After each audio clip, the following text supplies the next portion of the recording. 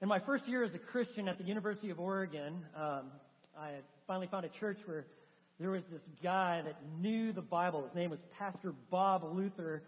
Older guy, had this like white hair, was kind of like flowing. And pretty much every time he talked, I learned something because I knew nothing about the Bible. I was a brand new Christian.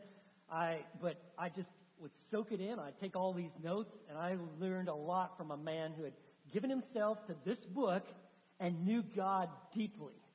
And there was one time, less than a year as a Christian, and he made a statement that completely changed how I viewed my life.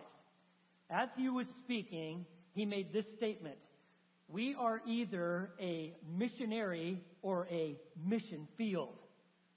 You are either a missionary or a mission field. Now, I understood what it means to be a mission field. I believed I had been rescued. Like, God set up a rescue station at the University of Oregon about 25 feet away from the gate of hell. And I heard the gospel again and again, and eventually I believed. And I was rescued, and I experienced real relationship with God. So I knew what it meant to be in a mission field, because I had been the mission field. But this, for the first time in my life, I actually considered that I'm actually a missionary. Thought about that. It probably wasn't a real good one, but at least it gave me clarity that there was a purpose to my life. And I tell you that because when we're coming to the book of 2 Timothy, that's what Paul is doing. He is bringing utter clarity to Timothy's mind. Listen, you need to live your life on mission. As we were going through chapter 2, remember verse 1, he says, listen, I want you to be strong in the grace that's in Christ Jesus. I want you to be about, in verse 2, the multiplying ministry of discipleship, a reiteration of the Great Commission that Jesus gave. And then beginning in verses 3 through 7, he says, listen, I want long-term faithfulness. You want to suffer hardship like a soldier. You want to have the discipline of an athlete. And you want to have the long-term perspective and hope of a farmer, planting seeds and eventually realizing a harvest. But how do you develop a life on mission? What Paul is doing, he's clearly identifying this is what you are to do, but how do you do it? How do you cultivate a heart of a missionary? That's why these verses, beginning in chapter 2, verse 8 through 13, are so critically important. I mean, think about it. The word missionary, it means you are someone who is on mission, right? That means you've been called by Christ to be engaged in his disciple-making mission, and you're either a missionary or you're a mission field. Now, if anybody needed a spiritual leader to speak into his life, it would be Timothy. Timothy was a pastor at this point in the church at Ephesus, but he had all sorts of difficulties and problems and obstacles. He had frequent physical ailments. I'll tell you, there's something about when you go through a bodily sickness or you face a disease, it has a way of kind of laying you low and you can lose focus. Timothy had physical ailments. He had stomach problems. He was naturally timid. He was a young man. Okay? He didn't have all the years of experience. Furthermore, there were Ephesian errors. There were people, both outside his church and inside it, that were trying to teach error. And to make matters more complicated, he had some folks that were literally trying to tear the church apart. They'd say things that weren't true about him, not true about the Word. It came off as nice as lambs, but in fact, they were actually being proponents of things that were not true and creating tremendous hardship. And all of this Timothy was experiencing, and so at the very end of his life, Paul writes this letter to Timothy, encouraging him, I need you to stay in the fight. You need to live life on mission, and verses 8 through 13 tells us how you do that. Remember in chapter 1, verse 5, he says, for I'm mindful of the sincere faith which is in you, which first dwelt in your grandmother Lois and your mother Eunice, and I'm sure that is in you as well. Timothy, I know you've got a genuine, authentic faith. That's why he says in the very next verse, he says, that's why kindle afresh the gift of God which is in you through the laying on of my hands. That gift that God has given you, that fire and that passion of living life on mission for the Savior, you need to kindle it, stoke it, foster it. And so he's going to tell him in verse 8, this is how you do it. This is why this is such a powerful passage. It gives us the keys of living life on mission. Now at Fellowship, we've tried to just take what is the mission that God has from the New Testament. What are we to be doing as Christians? We call it the mission of fellowship.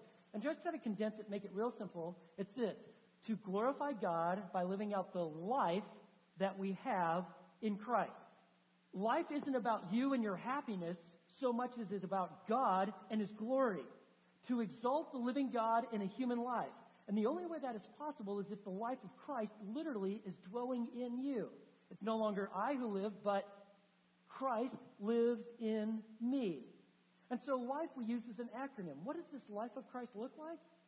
It's a life of loving God, investing in others, following His word, and engaging our world. But living life on mission, friends, is difficult. There are so many obstacles and barriers to doing that.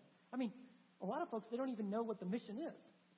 You ask them, like, what's the purpose and mission of your life? Like, oh, haven't thought that deeply.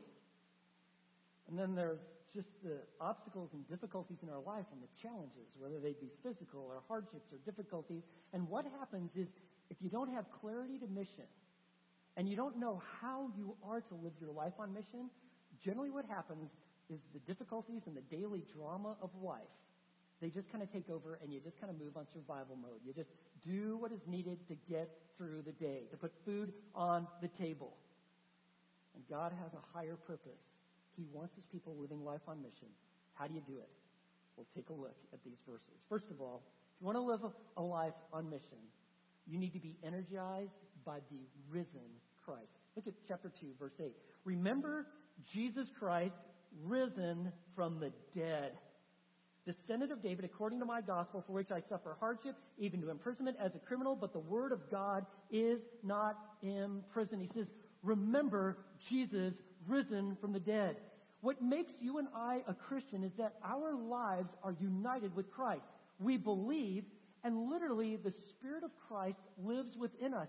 The reason that can be a possibility is because Jesus is risen from the dead.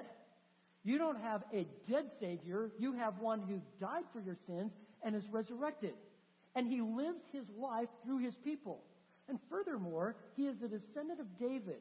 He is fully God and He's fully man. He fulfills the kingdom promise and the covenant that God made with David, that one day you're going to have a son that will reign forever. How would that be possible? Why, we'd have to be God and eternal. And that's exactly what we have in Jesus. So if you want to live life on mission, you and I need to be energized by the risen Christ.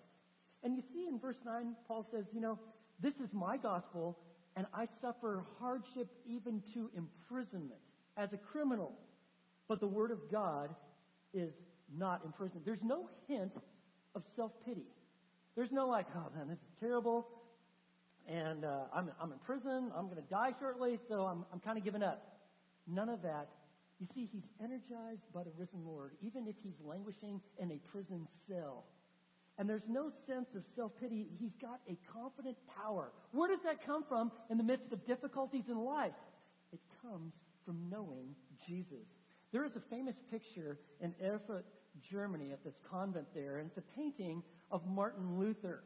Okay, and there's this picture of him translating the scriptures, and you see that book there with a chain on it that's broken? That's the Bible. And it's meant to represent this verse, verse 9. But the word of God cannot be chained down. You can beat his people, you can imprison them, you can kill them, you can try to eradicate the word of God wherever it might be, you can try to make it illegal, but God has his kingdom purpose and is being advanced in this world, and the word of God cannot be chained. And friends, when you come to terms with the fact that God's word is alive and that the Savior is at work in his people, when you're energized by the risen Jesus, you know what happens?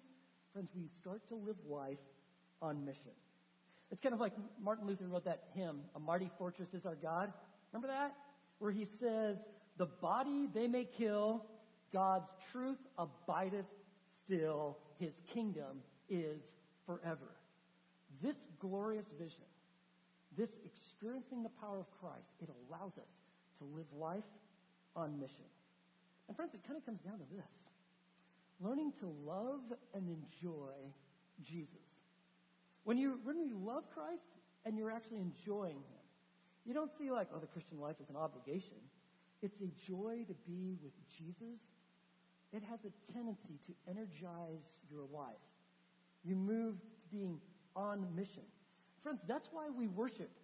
When we come together, or when you're out walking, and you let yourself be in awe of the creation that you see, whether it be a simple flower or the grandeur of a mighty mountain, you let your heart thrill because worship is cultivated when you see God in His glory. It's why you read the Word. It's why when you hear the Word preached, your soul is energized. You're getting a fresh vision for moving forward in the faith. It's why you pray. All of this renews our passion for Jesus and knowing the power of the risen Savior.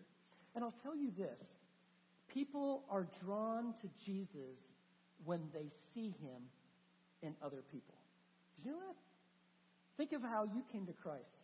Was there not a Christian or two or 100 where you saw the risen Savior at work in the lives of His people? Yeah, they weren't perfect.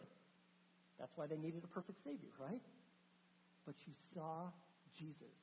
They're living life on mission. You know how that happens? It happens when you're energized by the risen Christ. So what you do is you want to start each day enjoying and worshiping Him. Maybe just try this. This week, dedicate each day, Lord, this day, I want it to live for your glory. What you want to do is you want to cultivate a passionate, personal, intimate relationship with Jesus. You depend upon the Spirit. You're energized by the risen Lord. And friends, when that becomes our reality, friends, you're living life on mission. Let me show you another key that He gives us here. We live life on mission not only when we're energized by the risen Christ, but notice verse 10. When we are devoted to the spiritual well-being of others. Look what Paul says. For this reason, I endure all things for the sake of those who are chosen, so that they may also obtain the salvation which is in Christ Jesus, and with it, eternal glory. Did you see that? Paul is saying, listen, all this suffering, being treated like a criminal, even though I'm not one, I want you to know I do these things for the sake of others. I see Jesus. I'm fixing my eyes upon Him. And I want people to know the goodness of relationship with Christ, and that is why I am willing to suffer. When he's saying so that they may obtain salvation, it's not that they can earn salvation or they work toward it. Neither is Paul saying, listen, I suffer because I've got to work off some of this guilt or I got to keep my salvation. No, we know that salvation is all of grace. For by grace you've been saved through faith. What he's saying is, listen, I know the value of knowing the Lord. It is so great that I'm willing to suffer. I'm willing to pay a price. And notice what he refers to. He says, that they may obtain the salvation which is in Christ Jesus, and with it eternal glory. It's the glory that God provides through relationship with Christ. I mean, Christians know this. It is a joy to know Jesus, but it's also an understanding that one day we will receive resurrected bodies like Christ. We're not just living for the here and now, we're living for eternity. The goodness of Jesus is so profound in His life, He's willing to suffer. He writes about it like in 2 Corinthians chapter 4, he says, for this momentary light affliction is producing for us an eternal weight of glory. It's momentary, it's light affliction. Being beaten and shipwrecked and maligned and slandered. You know what? This is momentary light affliction compared to the glory of being with the risen Lord. And I don't want you to miss this because I want you to have good theology. Let the Bible shape your theology. You see this in verse 10? He says, I endure all things for the sake of those who are chosen. Those who God chooses by His grace. Really, this is just kind of an expansion of how He began the body of this letter. Turn back to chapter 1 in 2 Timothy. He says, therefore do not be ashamed, verse 8, do not be ashamed of the testimony of our Lord or of me, His prisoner, but join with me in suffering for the gospel according to the power of God. So he says, I'm suffering. I invite you to suffer. We don't do it in our own strength. We do it in the strength of the Lord. But look at verse 9. Who has saved us and called us with a holy calling, not according to our works, but according to His own purpose and grace, which was granted us in Christ Jesus when? What does the Bible say? From all eternity. Whoa. wait a second here. What he's doing, he wants you to understand the power of salvation. It's not just a here and now. It's been established in eternity past. You see the same saving, electing work of God being highlighted like in Ephesians chapter 1. Remember in verses 3 and 4, he says, "Blessed be the God and Father of the Lord Jesus Christ, who has blessed us with every spiritual blessing in the heavenly places."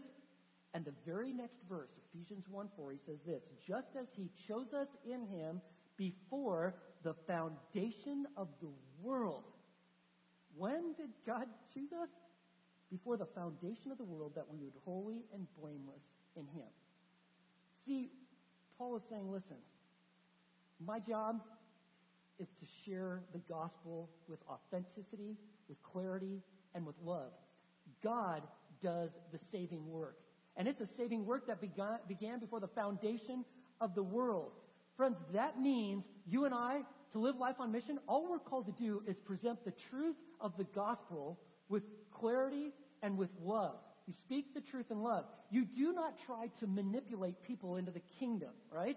And this happens, so I'm going to address it. What you do is, there's some people that actually play upon people's emotions. Like, somehow you're going to twist their arm to get them into the kingdom of heaven. And it kind of looks like something like this, like, "Oh, man, you don't want to go to hell and burn forever, do you?" Like, of course I don't want to do that. Well, then you just need to do this. Or you want to see your loved ones when you die, don't you?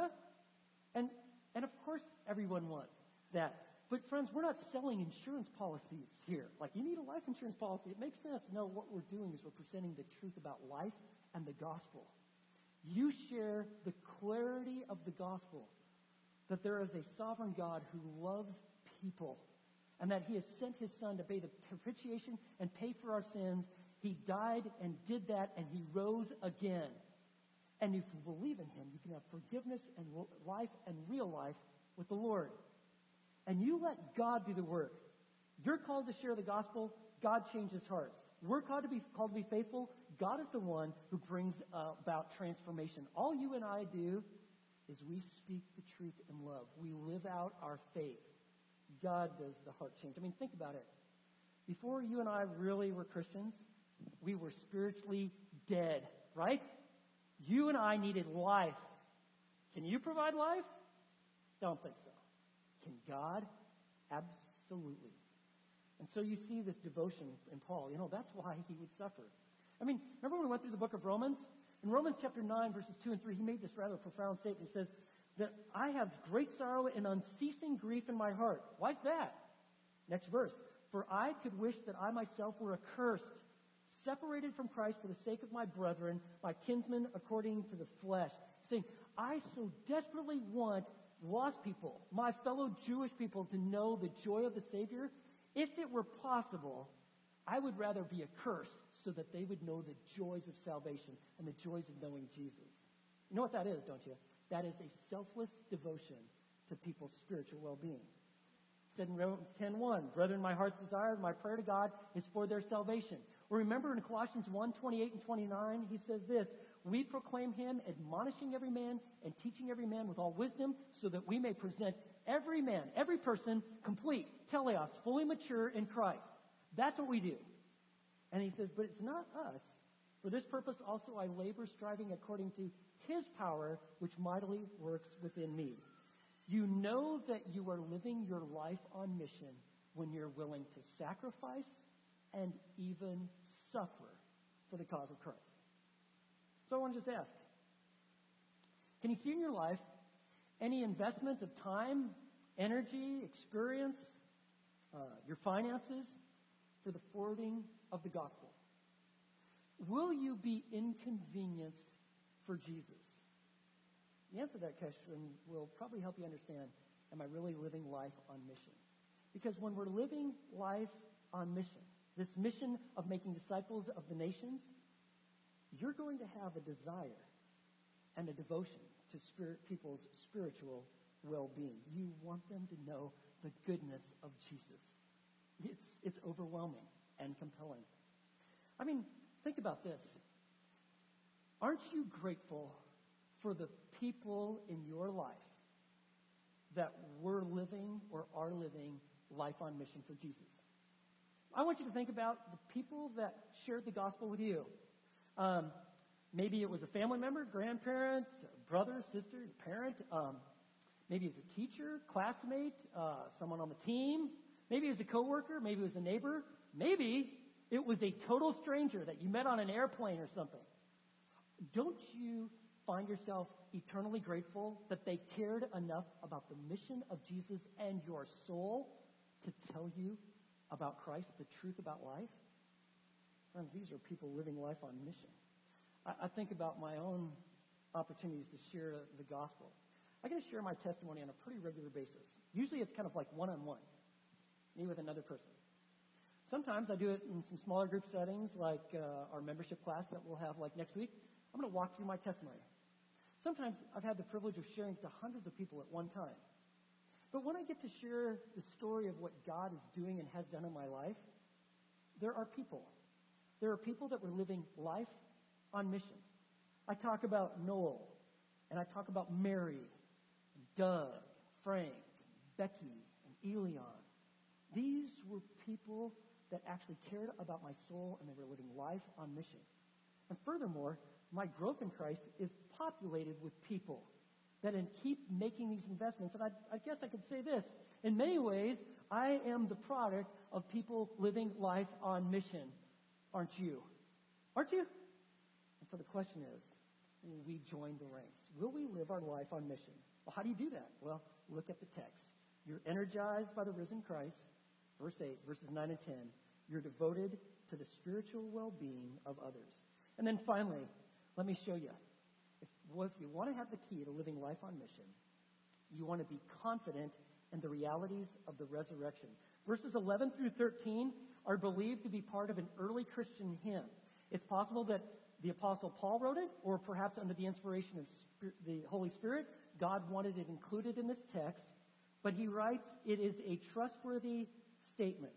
Let me give you some of the realities of the resurrection. When you're confident in them, it has a tendency to keep you living life on mission.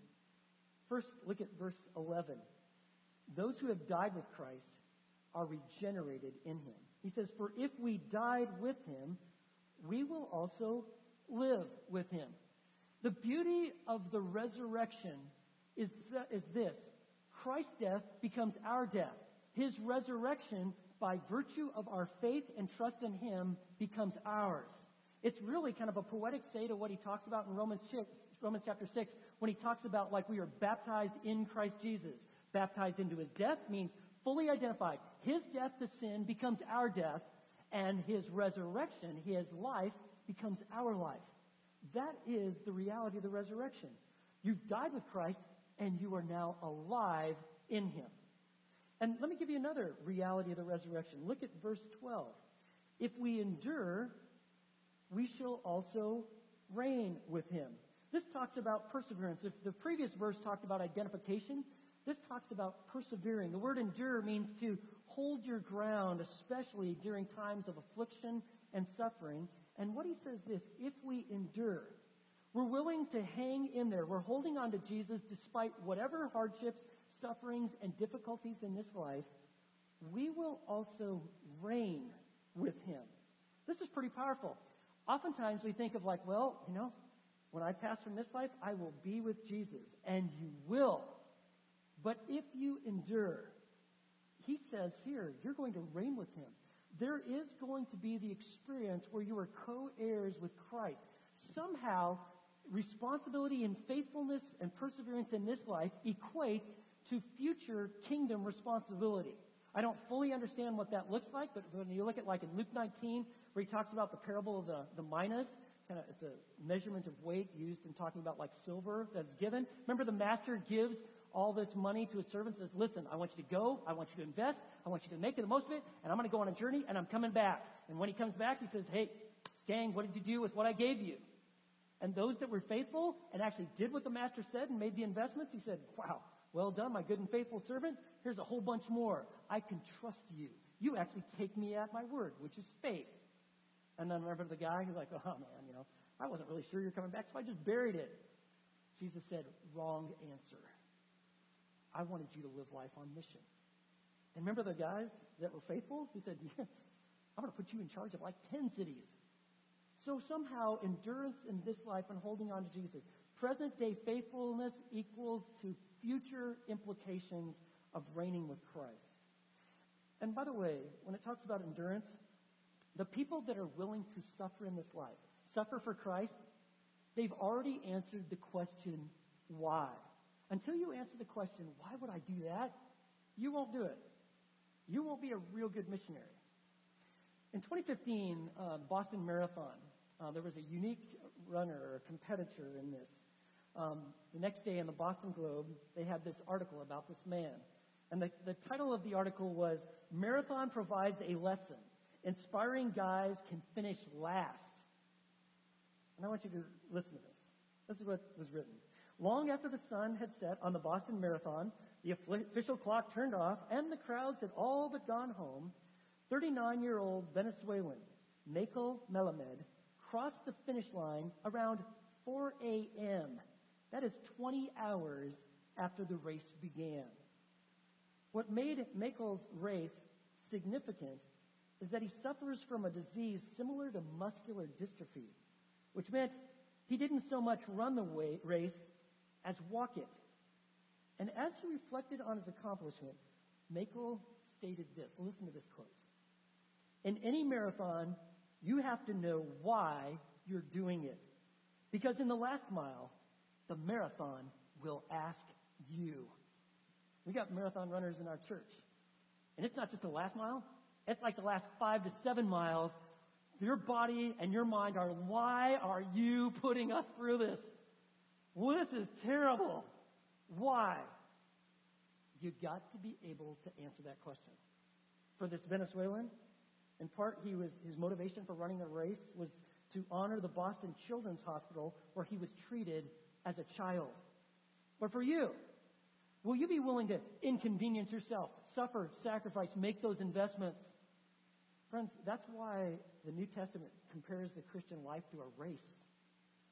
Because sometimes it is going to be hard and difficult, and you've got to be able to answer the reason why. Why would you endure?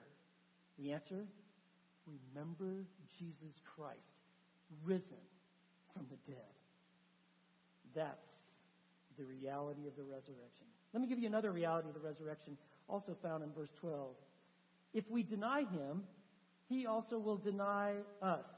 For those who continue to deny Christ, you need to understand you will be rejected by him.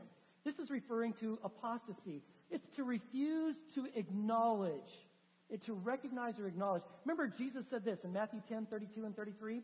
Therefore, everyone who confesses me before men, I will also confess him before my Father who is in heaven. But whoever denies me before men, I will also deny him before my Father who is in heaven. Now, this isn't a temporary denial. This is a stated, continual position, I will deny. It's habitual. And it looks like this.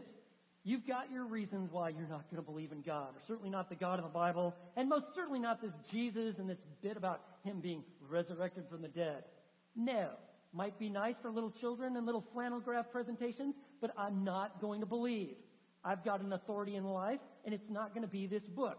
I'll pick science or some other subject matter or something else, but I will not have God on his terms, and I most certainly am not going to take my position as a sinner needing to be broken before this God and this Savior who apparently died for me. No way. Will not have it. Although there may be not some people that won't state it that way, it is their settled position. You need to know something. If you're here today, I want you to know that God brought you here, and you need to understand the denial of Christ has significant and eternal and disastrous proportions and punishment. You simply are wrong. That's why Paul is suffering. He is willing to bring the gospel. Denial of Christ is going to bring you to a disastrous end. Have you considered that you're wrong? See, friends,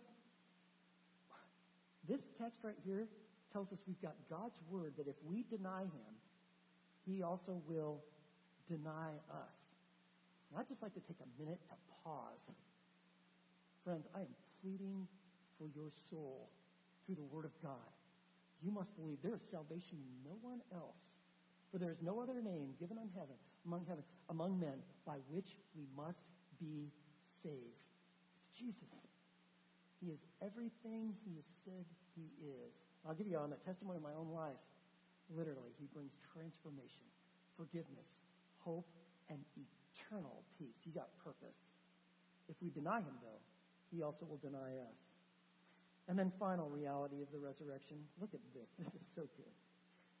If we are faithless, verse 13, He remains faithful, for He cannot deny Himself.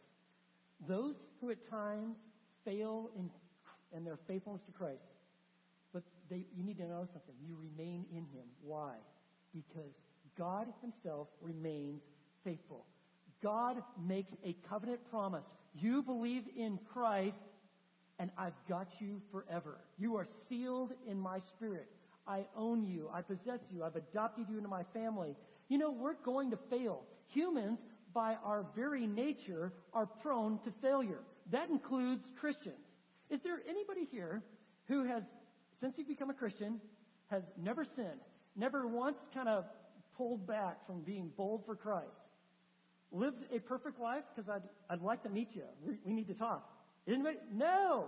We are all a huge bunch of sinners. That's right. But we've got a perfect Savior. And there are going to be times where, you know what? We are faithless. I've seen it in my life. I'm sure you don't have to look too far to see it in your life. But I want you to know this. That's not the issue. We're in relationship with a covenant God. And even when we are faithless, He remains faithful. Because His faithfulness is rooted deep in His gracious and covenantal character. That tells us that He is God and He is faithful to His word and to His people because He's united them with His Son. And I'll tell you, this brings such hope to a guy like Timothy, to a guy like me, and to all of us. You know why? Because our future hangs not on the strength of our faith, but on the strength of God's faithfulness. Doesn't that just take the pressure off? It's not about how faithful you've been, because, you know, that's about my life. Kind of faithful. It could be a lot better. Our future rests on the faithfulness of God. If we are faithless, He remains faithful. Why? Because He cannot deny Himself. Friends, these are the realities of the resurrection. When you let them sink deep into your heart, guess what it does? It puts us on mission. Living life on mission. You know, this is such a powerful passage. And it's so beautifully illustrated in the final chapter in the Gospel of John. In fact, for a few remaining minutes here, I'd ask you to just turn there. Turn to John chapter 21. You know, like if I was writing the Gospel of John, like I would end it at John 20, man. It has got a glorious end, right? These things are written that you would believe, right? It's powerful.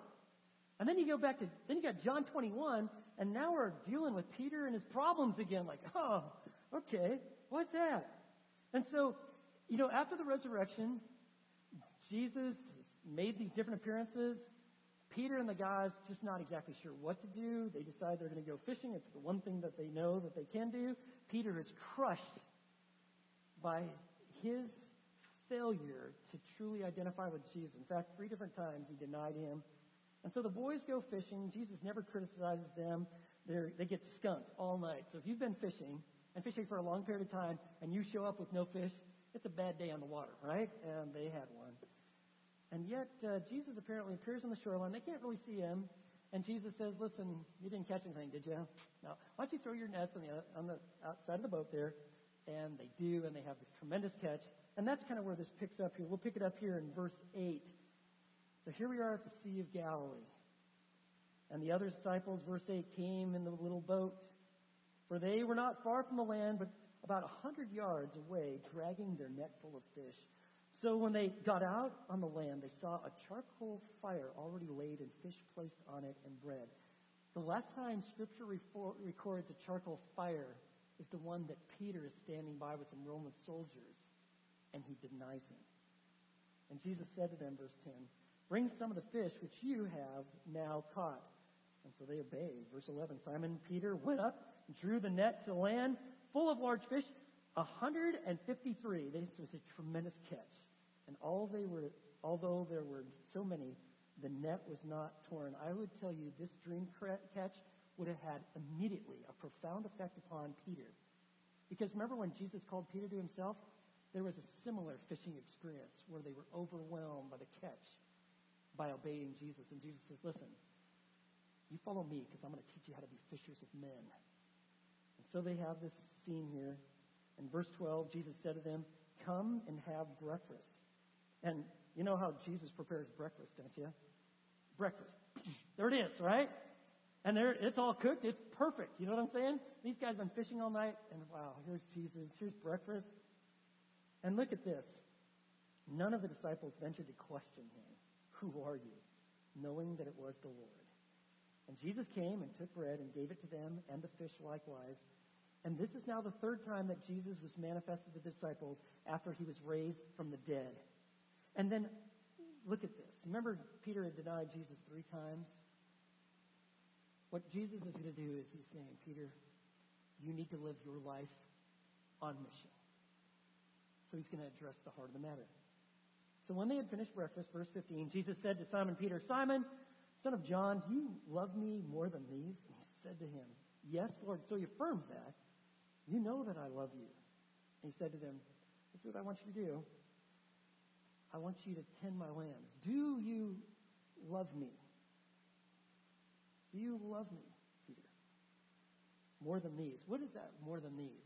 Do you love me like more than these guys love me? Like, I love Jesus. Yes, I do. I love Jesus. Is that what he's doing? Or is he saying, Jesus saying, do you love me more than these men love me? Or do you love me more than these men?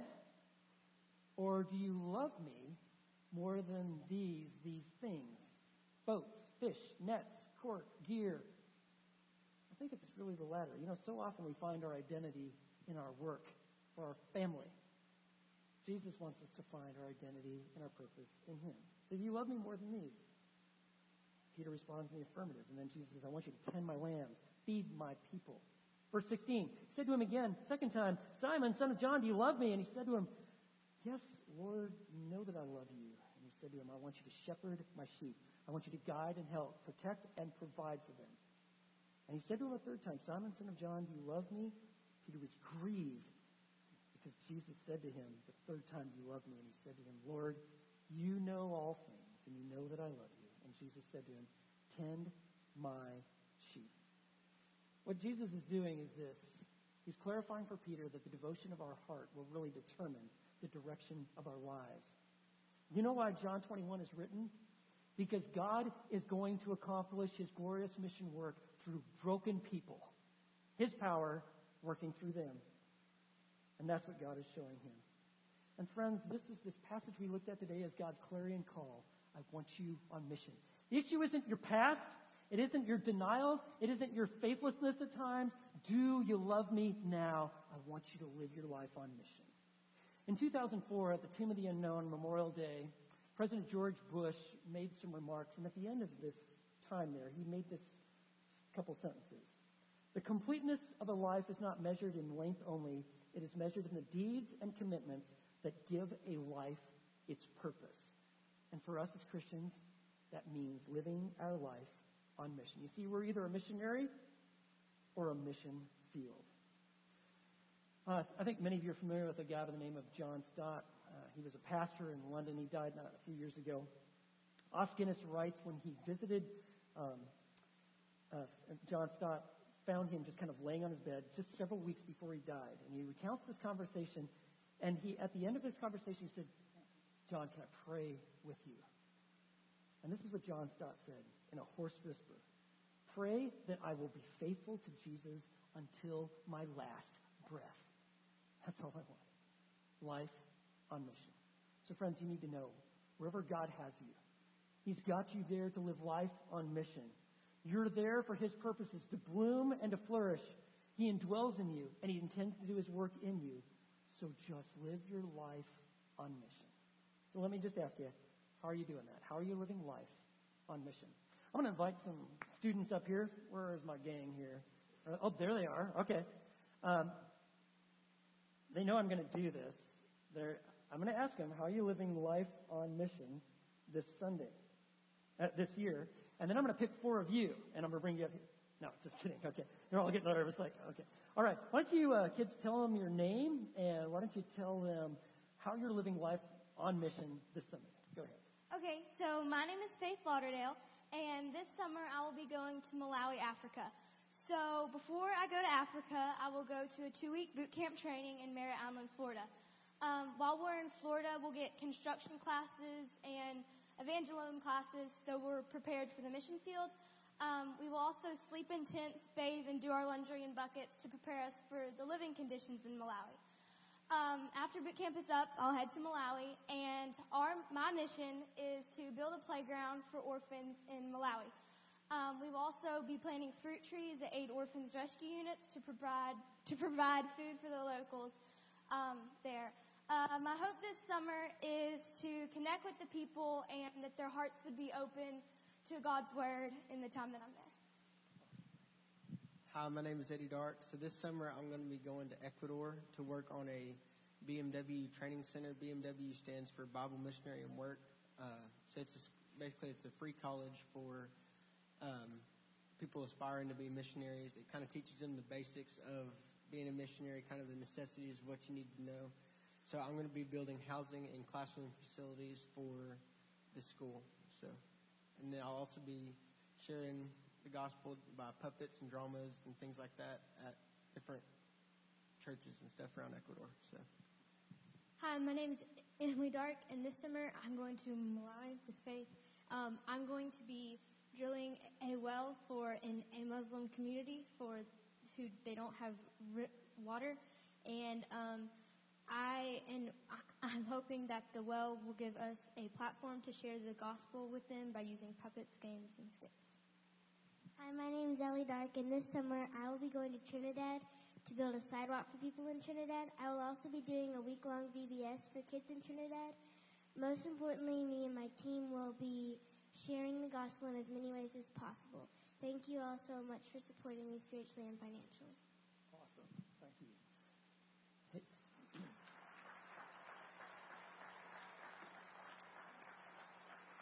Hey, I wanted you to hear these kids, students, because they got an answer for this summer, like, how am I living life on mission? They've got a target. They're asking for us as a church if we'd pray for them. We'd support them. They've got their tables out there. I encourage you to go visit them. I mean, they're in for a tough summer, okay? All right?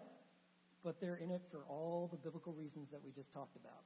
They're willing to suffer because they're concerned about people's spiritual well-being. And so I just want to ask you the question, how are you living life on mission? Why don't we pray for this gang up here and for all of us? So let's pray. Lord, how good it is for us just to be with your people and to be before you with your word open and our hearts saying, Lord, teach us the way. And Father, for someone who has come here today who's never trusted in Christ, would you right now just have them turn from sin and say, Lord, I believe in Jesus. I believe that he's paid for my sins and he's risen from the grave. And I'm asking for not only salvation, but you to be the Lord of my life. Lord, for these students, would you just continue to fill them with a vision of how you will use them throughout their entire lives as being vessels fit for your honorable use, living life on mission, bringing the gospel of grace and encouragement to the saints. And Lord, for all of us, Lord, we've got one life. We're asking that you would make the most of it. So bring clarity of heart and vision, intentionality to our lives. For your glory, we pray in Jesus' name.